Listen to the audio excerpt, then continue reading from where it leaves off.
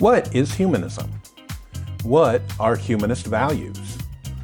What is unique about living as a humanist in Northwest Ohio? This is the place to find out.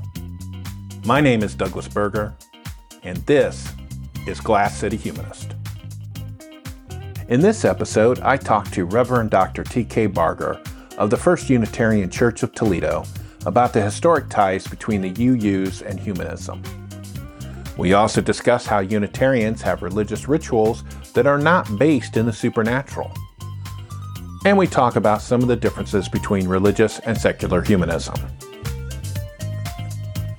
The modern humanist movement got its start in Unitarian Universalist congregations late in the 19th and early in the 20th century, which culminated in the publishing of the first Humanist Manifesto in 1933. Two Unitarians also helped establish the American Humanist Association in the early 1940s. There is a strong thread of connection between humanism and Unitarian Universalism, even as humanism moves to be more secular and Unitarians aren't always 100% accepting of secular humanists. There is much we agree on, and we can work together. Reverend Dr. T.K. Barger has been the called minister for First UU of Toledo since 2017 and is a founding board member of our sponsor, the Secular Humanists of Western Lake Erie. T.K. got his start in journalism and after 9/11 decided to be of more service by becoming a minister. He also worked as the religion editor at the Toledo Blade for several years before being called to serve full-time at First UU. Now, obviously, we know you as the currently, I guess what they call a called minister. Is that the proper title? Yes. For Toledo First UU. But what is your origin story? How did you become the Reverend Dr. T.K. Barger? Okay, well, we could choose many directions. Let me tell you some of my discernment to becoming a minister. I had a long career in the publishing industry, and it goes in part to September 11th, 2001. I was working at TV Guide magazine at the time. I was a copy editor, and when September 11th happened, it caused many people to reevaluate what they were doing with their lives.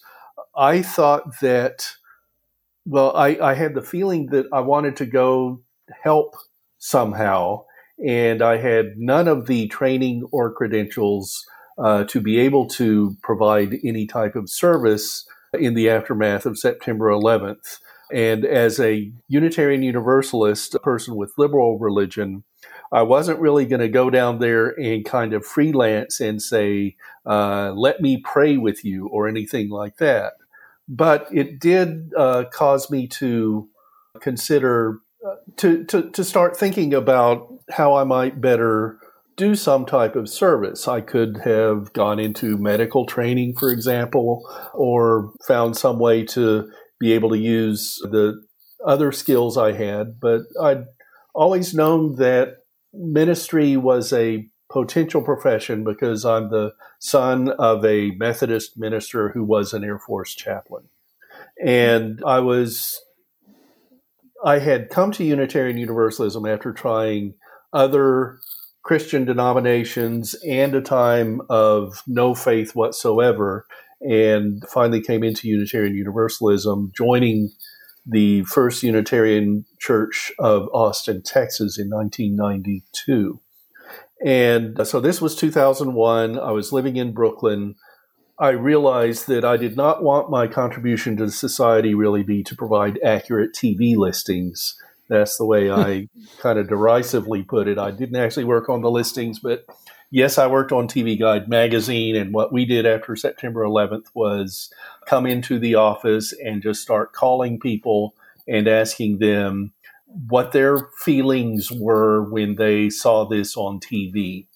And that was our special issue for the next week. But it took me a while. It took like 5 years for me to line things up with finances to be able to go to seminary and to decide where to go to school and that type of thing. But I entered the ministry training then.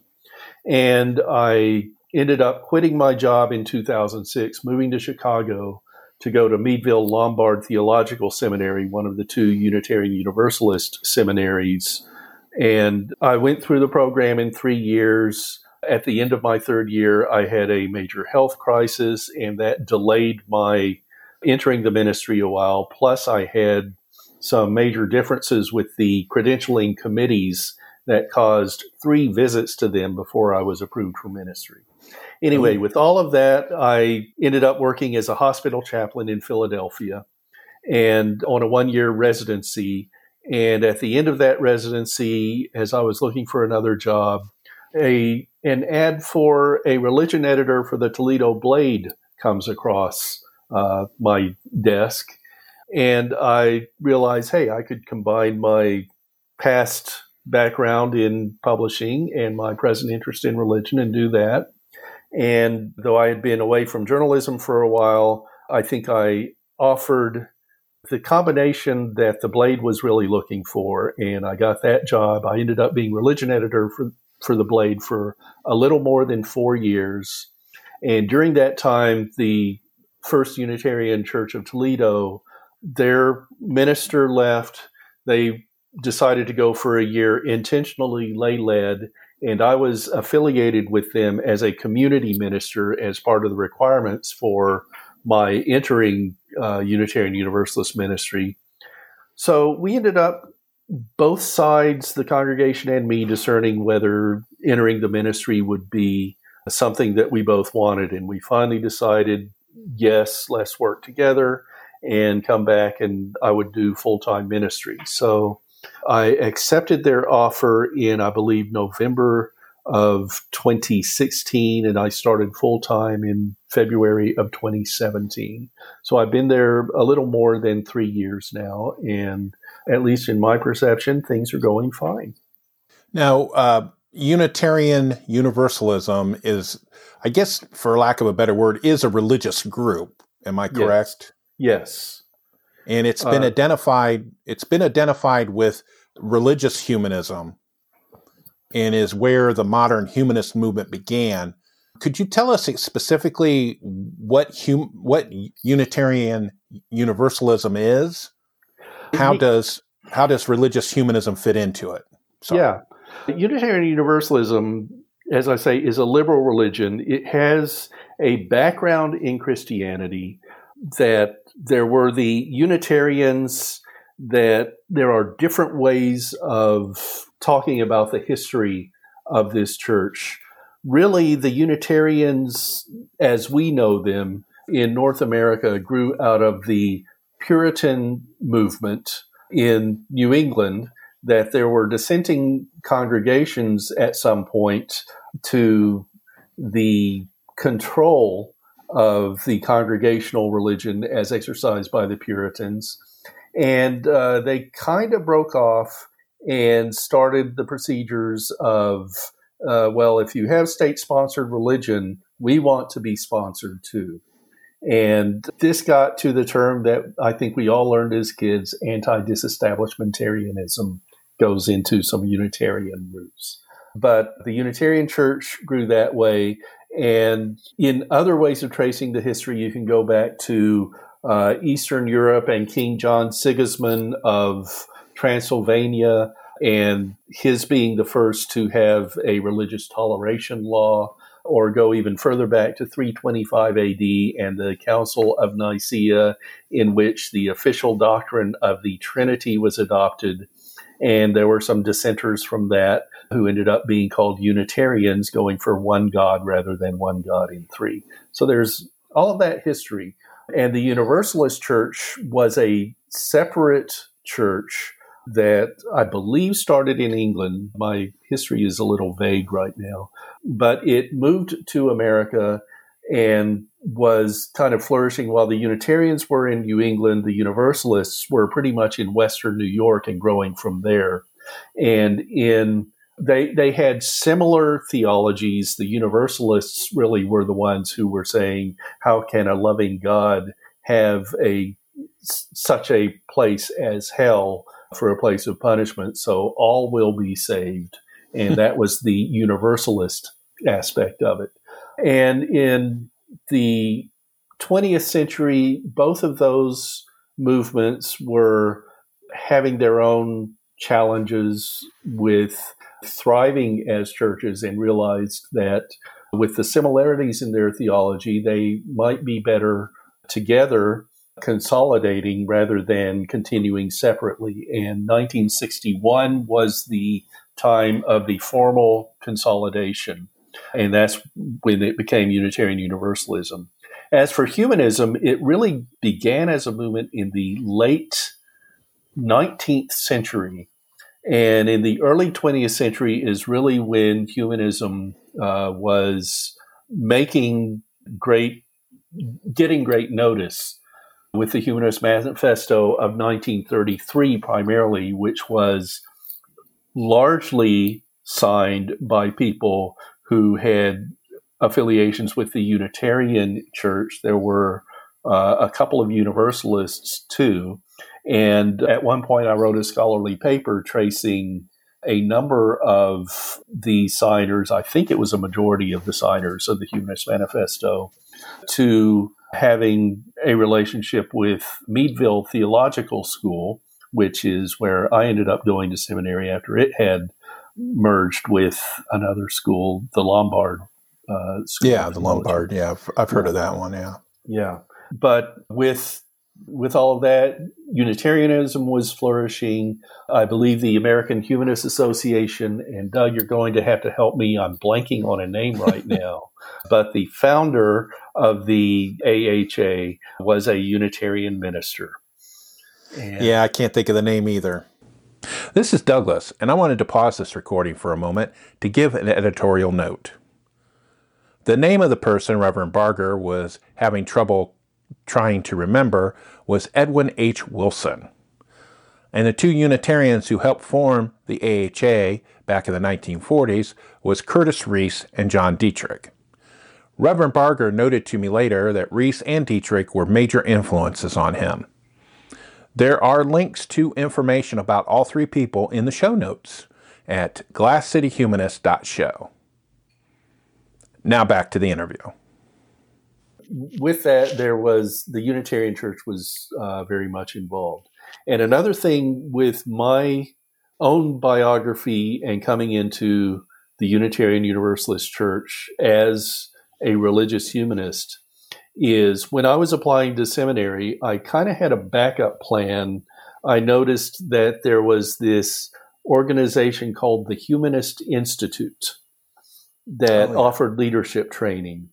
And I thought, well, I could apply to that. Oh, look, this is a time when they're forming a new class. This was a time when they would form a class for a 3-year program, and the same cohort would go through the entire program together with one faculty mentor leading you through the whole thing. And my faculty mentor was the Reverend Kendall Gibbons, who is a Unitarian Universalist minister now in Kansas City. She was in Minneapolis at that time. And I thought, hey, it would even give me some more background in Unitarian Universalism if I just did the Humanist Institute. Well, I ended up getting accepted to seminary, realizing that there was a way that I could also do Humanist Institute at the same time. So I was kind of co-enrolled and went through both of those programs in 3 years. And when I finished the classroom aspect of the Humanist Institute, Kendall offered me a ministerial internship at First Unitarian Society of Minneapolis. So I accepted that. So I got a very good grounding, I think, in religious humanism as well. And I do distinguish that there is a difference between religious humanism and secular humanism. And I do say that as a Unitarian Universalist minister, I am a religious humanist. But as you know from our own conversations and our work with the secular humanists in Western Lake Erie, we try to minimize whatever differences there might be between the secular humanists and the religious humanists. And one of the things that I realize is that there are some people who are anti-religion for whatever reason, whether it's personal experience or whether it's a philosophical outlook or for something else, but they do not really want to have anything to do with churches. So as we've had some secular humanists of Western Lake Erie meetings at First Unitarian Church, I was always one to say, let's not have all of our meetings there, because we would possibly have some people who would not attend because of their desire not to cross the door of a religious institution, even one that is as open and welcoming as a Unitarian church. Yeah, and I can vouch for that, obviously, since I was the one that set up those meetings. Yeah, we did hear from several people that would not go to a meeting of our group because we were meeting at the church. Yeah. And I am also one of those people who try to avoid churches when I can. Even Unitarian churches. But yeah, I do agree with your point that there isn't very much difference between religious and secular humanism. Yeah. I guess the religious humanism is that kind of more into the rituals. Well, I think that there's really a little bit more of a community aspect, that you end up having a congregation which is a little bit different than having meetings, because we also go through some type of ritual. And one of the things, as I ended up becoming Unitarian Universalist after having earlier been grown up in the Methodist Church and then tried the Episcopal Church, is I got kind of comfortable with some grand ritual and was sitting in a Unitarian church and thinking that, I cannot really become comfortable in this church until I get used to the feeling of there being a lack of ritual. And then from there, realizing, we have a lot of Unitarian Universalist ritual as well. It's just not quite the dance of the Episcopal Church, but we do things in ordered ways in coming together and in community. So we do have ritual as well. But what we do is, it is a community ritual. It is with the realization that if we're here to save the world, we know that it is people who must change the world, and we cannot look to any concept of the supernatural. We can accept that there are other people in the world who do have the concept of the supernatural and end up placing themselves within stories with that outlook. But we also realize that there are people in our congregation who are heavily religious, who are Christian and Muslim and Buddhist and so on. And some of us have a concept of theism. Some of us think that it is all on this world without any reliance on the supernatural, unless hoping and wishing is a supernatural thing. We all do that. But we realize that we're here for one another and to build the world and to work as much in an attempt to build social justice, what some call the beloved community, as we do for the more standard aspects of church. It's not just come to a grand building on a Sunday morning and wear fancy clothes. No, we try to do more work in the world itself. Yeah, I was going to ask you that point that you made about one of the differences with religious humanism is that the congregation is more of a community. How is that different than, let's say, my group, the Secular Humanists of Western Lake Erie, having monthly meetings and other events? How is that different than what Toledo First UU does? I think primarily it does get into the ritual that we come together for a Sunday service in which there are elements in which we try to recognize the awe of living in the universe, in this world, among each other, the awe that is there. And while I don't think that the secular humanists of Western Lake Erie or other secular organizations that I have attended have really gotten to the awe in the way that religious humanists have. Yes, we can talk about it sometimes at secular humanist meetings, but I don't think that there is so much of an orderly progression. And there have been a few tries at newer attempts at having a really secular oriented coming together in the vein of a Sunday morning service. I think of Sunday Assembly. I think of Right. Oasis in Kansas City, and I think elsewhere, and some other attempts as that. And it's good so far.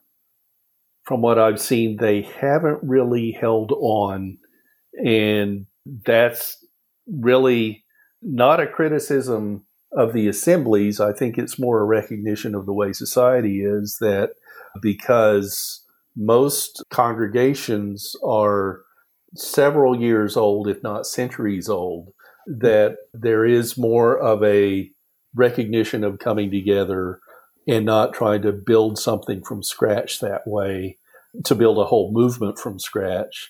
And it's that we're also having troubles holding on. And as we see from all of the studies by Pew Charitable Trust and others, that church attendance all across the board is declining. And we have to figure out how to be worthwhile organizations that people want to be part of. Yeah, I think in my own view that a lot of times it seems to me that successful, whether it be Unitarian or supernatural religious groups that seem to be successful, is usually it's not. I don't want to say operating by committee, like Sunday Assembly and Oasis. They don't have like a hierarchy as much.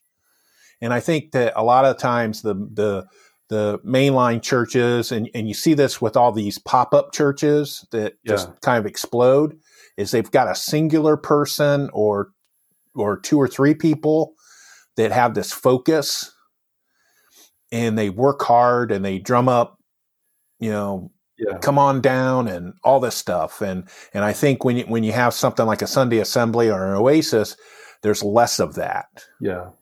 Which is good. I mean, that's something that they're going for, but then you lose that single vision where we want to go, and then it kind of starts getting wobbly, Yeah. And like Unitarian Universalism, First Unitarian Church of Toledo is a member of the Unitarian Universalist Association of Congregations. And it is not a hierarchical power structure based in Boston. There is the president of the UUA, and there is a structure that we certainly can make use of, but we do have the polity, as it's called, of congregational independence, that we are self-supporting. We do not get regular funding from Boston or anywhere else besides our own congregants, and we can make our own decisions. And we are part of other liberal religious movements as well. I personally have had connections to the American Ethical Union, which is the ethical culture movement started by Felix Adler, and currently I'm an individual member of the AEU because there is no ethical culture society closer to us, I think, than Chicago. And while there are other churches as well, in Findlay, I think there still is in Findlay, Ohio, right now, a brick and mortar Universal Life Church. Yeah, I think I might have seen that. Yeah, that is very rare to have as well, which I think is primarily for weddings, although I did have a conversation when I was at the Blade and was told of plans for regular Sunday services, but I have not been able to attend any there if they have them. Usually if I'm in Findlay on a Sunday morning, I'm presenting the service at the Unitarian Universalist Church of Blanchard Valley in Findlay. Right. Okay. And getting back, kind of backtracking a little bit to about what, is the important part of Unitarianism and your religious rituals. How do you keep them meaningful without it being just a rehash of supernatural based religion? Because I know you have that. Is it that water ceremony that's coming up in September? Well, some Unitarian Universalist congregations have a water ceremony every year for what we call ingathering, or the time after summer vacation when you come back and you start the church year in earnest. I have not had the water ceremony every year. My own take is that we have a ceremony where we celebrate one of the classic elements, earth, air, fire, and water. I think that since I've been there, we've done air, fire, and water, so earth would be next. I also would stretch it into a 6 or 7 year cycle that we would recognize the concept of quintessence, which is the classical term of, there can be this fifth element too that we really don't know what it is, but it's kind of out there. So quintessence would be recognized. And I would do one where we would recognize all of the classical elements. And then I would probably do one where we recognize the modern elements that we know and have some type of religious recognition of the periodic table of the elements. I'm thinking about that a little bit right now as I've seen things about more discoveries have made the periodic table more complete and whatever, that could be a good thing to look into and talk about, and realize that we are, as a movement, as people, as a religion, I kind of like to say maybe that we're elemental, not fundamental. But is it hard to do it that way, to base it on rational, concrete terms? Do you have a difficulty doing that, or is it as easy as it would be if you were doing a biblical basis? Well, it's a very different approach, because I think this gets to one of the big differences with Unitarian Universalism is that we say that revelation is open. That, for example, in Islam, they declared Quran the final revelation, and that there will be no new revelations after that. In many Christian denominations, they really don't look beyond the canon of the Bible that was set in 325, and anything newer would be revelation that would somehow have to relate to that. In Unitarian Universalism, with revelation open, we can look to modern poetry, classical poetry. We can be open to music that addresses us deeply, if you like, I can say that addresses the soul. We can even look, as I have, to television and movies and rock and roll music and find things that are transcendent in all of that. And that then when it gets to doing our Sunday morning ritual or a time of meditation or something like that, we have very different things to draw from. And we still have ways that what I try to do is address head, heart, and body in a way. The head is the thinking, the heart is the feeling, the emotion, the body is the actual movement, the engagement with the world, if I can put it that way. And we try to find ways to do all of that within a service. And at the beginning of a church year, I kind of put a template of the order of service together, because there are still the standard elements. Us being based in the Protestant movement means that there are service elements that are pretty common. A time of what I've changed from a time of prayer to a time of contemplation, meditation, or prayer, because some people see differences in the terms. We have a sermon time. We have times for music. And yes, we have to have an offering as well. because, as I say, we are self-supported and we don't always keep all the money. A lot of that does try to go into the community, whether it's local or into the larger world or the larger movement, to be able to help in ways that other people can do better than us just talking about it. So with those standard elements, that's a way that I can find different readings or songs or whatever to be able to weave in and make a service that will address. And another thing is we have the realization that for Unitarian Universalists, there are people of deep traditional religious faith. There are people who have no religious faith at all. And I'm using the term faith, and some people will object to the term faith or the term soul or any of the really traditional terms. But they kind of come into my conversation, and I accept the terms of reverence as a religious humanist, and I have wrestled with them myself. I don't much use the term God unless it's in quotations, for example. That's more my level of comfort when I don't personally address a God in my meditation or that way. And we have Buddhists as well.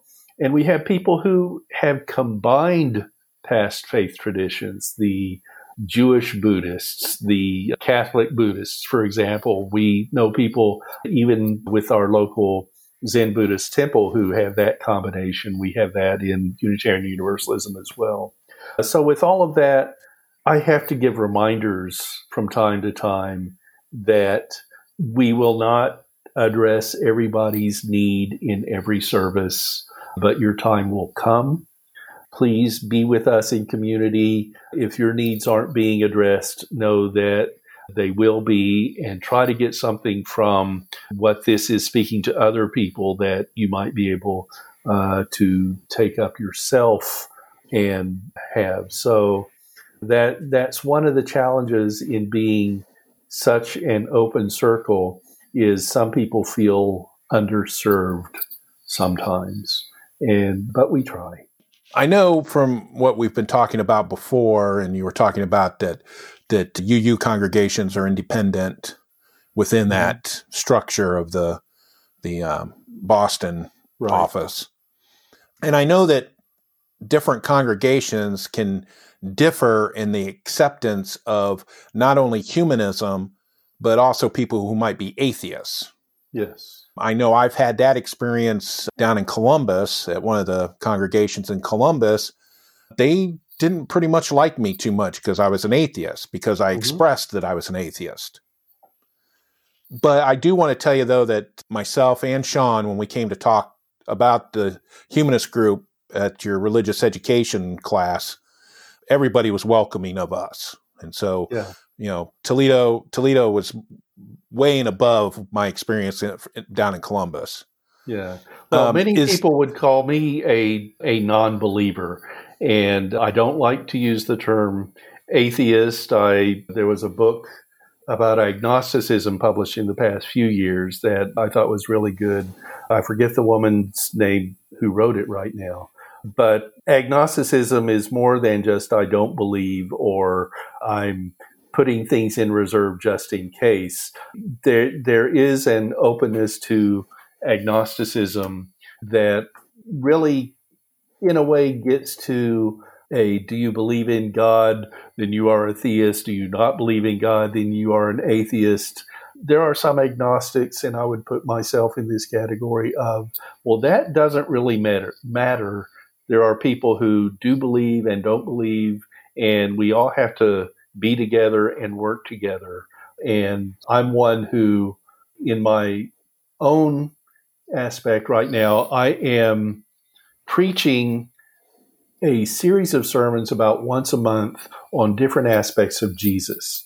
And it's really from my own approach as a non-believer to be able to talk about Jesus as I read in the scriptures and in commentary and that type of thing, kind of filtered through my own brain to be able to address it. And it is an unbeliever's approach.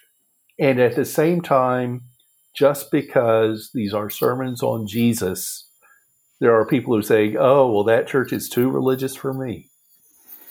So you can't win in some ways. Yeah, sometimes, right. Sometimes you can't win.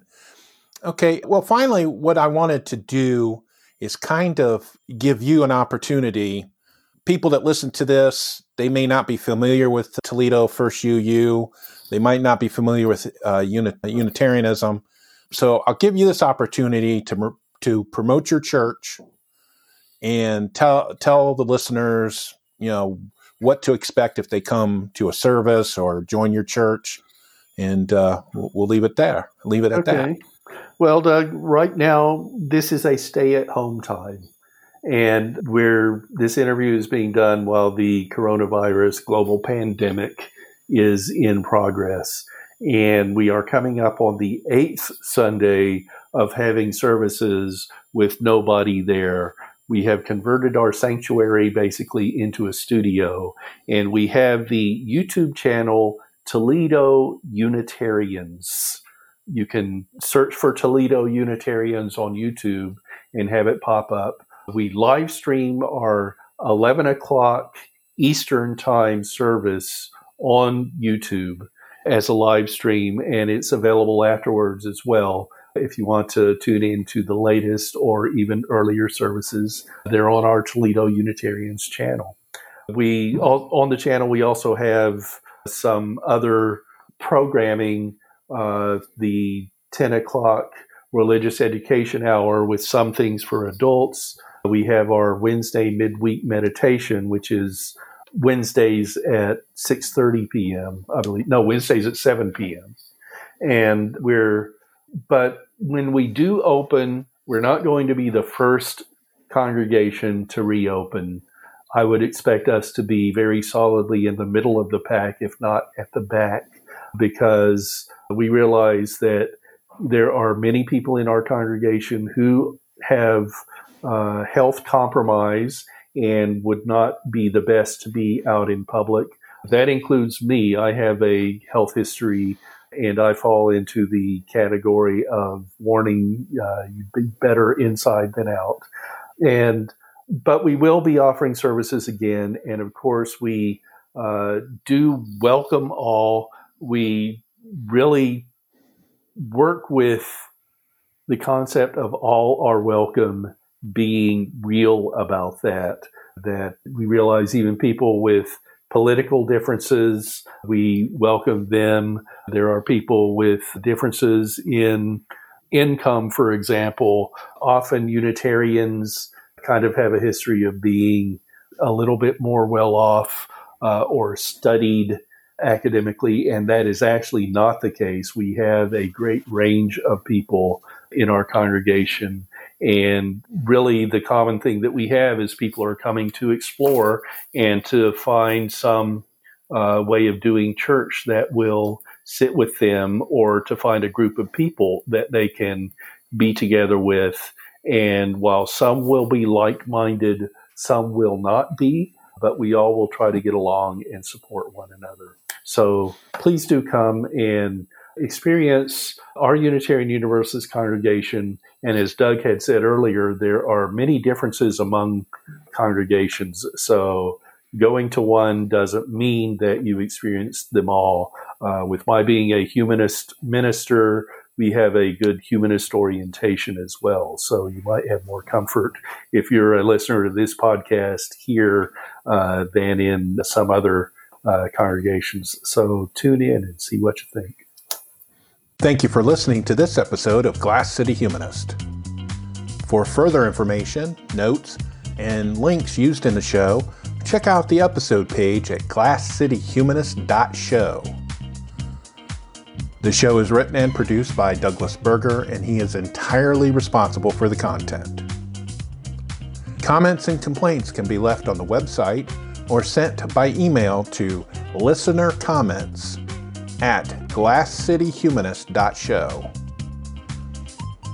We are sponsored in part by the Secular Humanists of Western Lake Erie, and they can be reached at humanists.wle.org.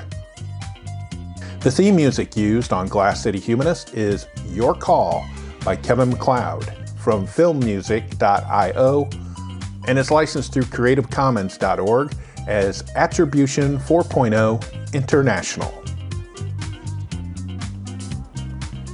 See you next time.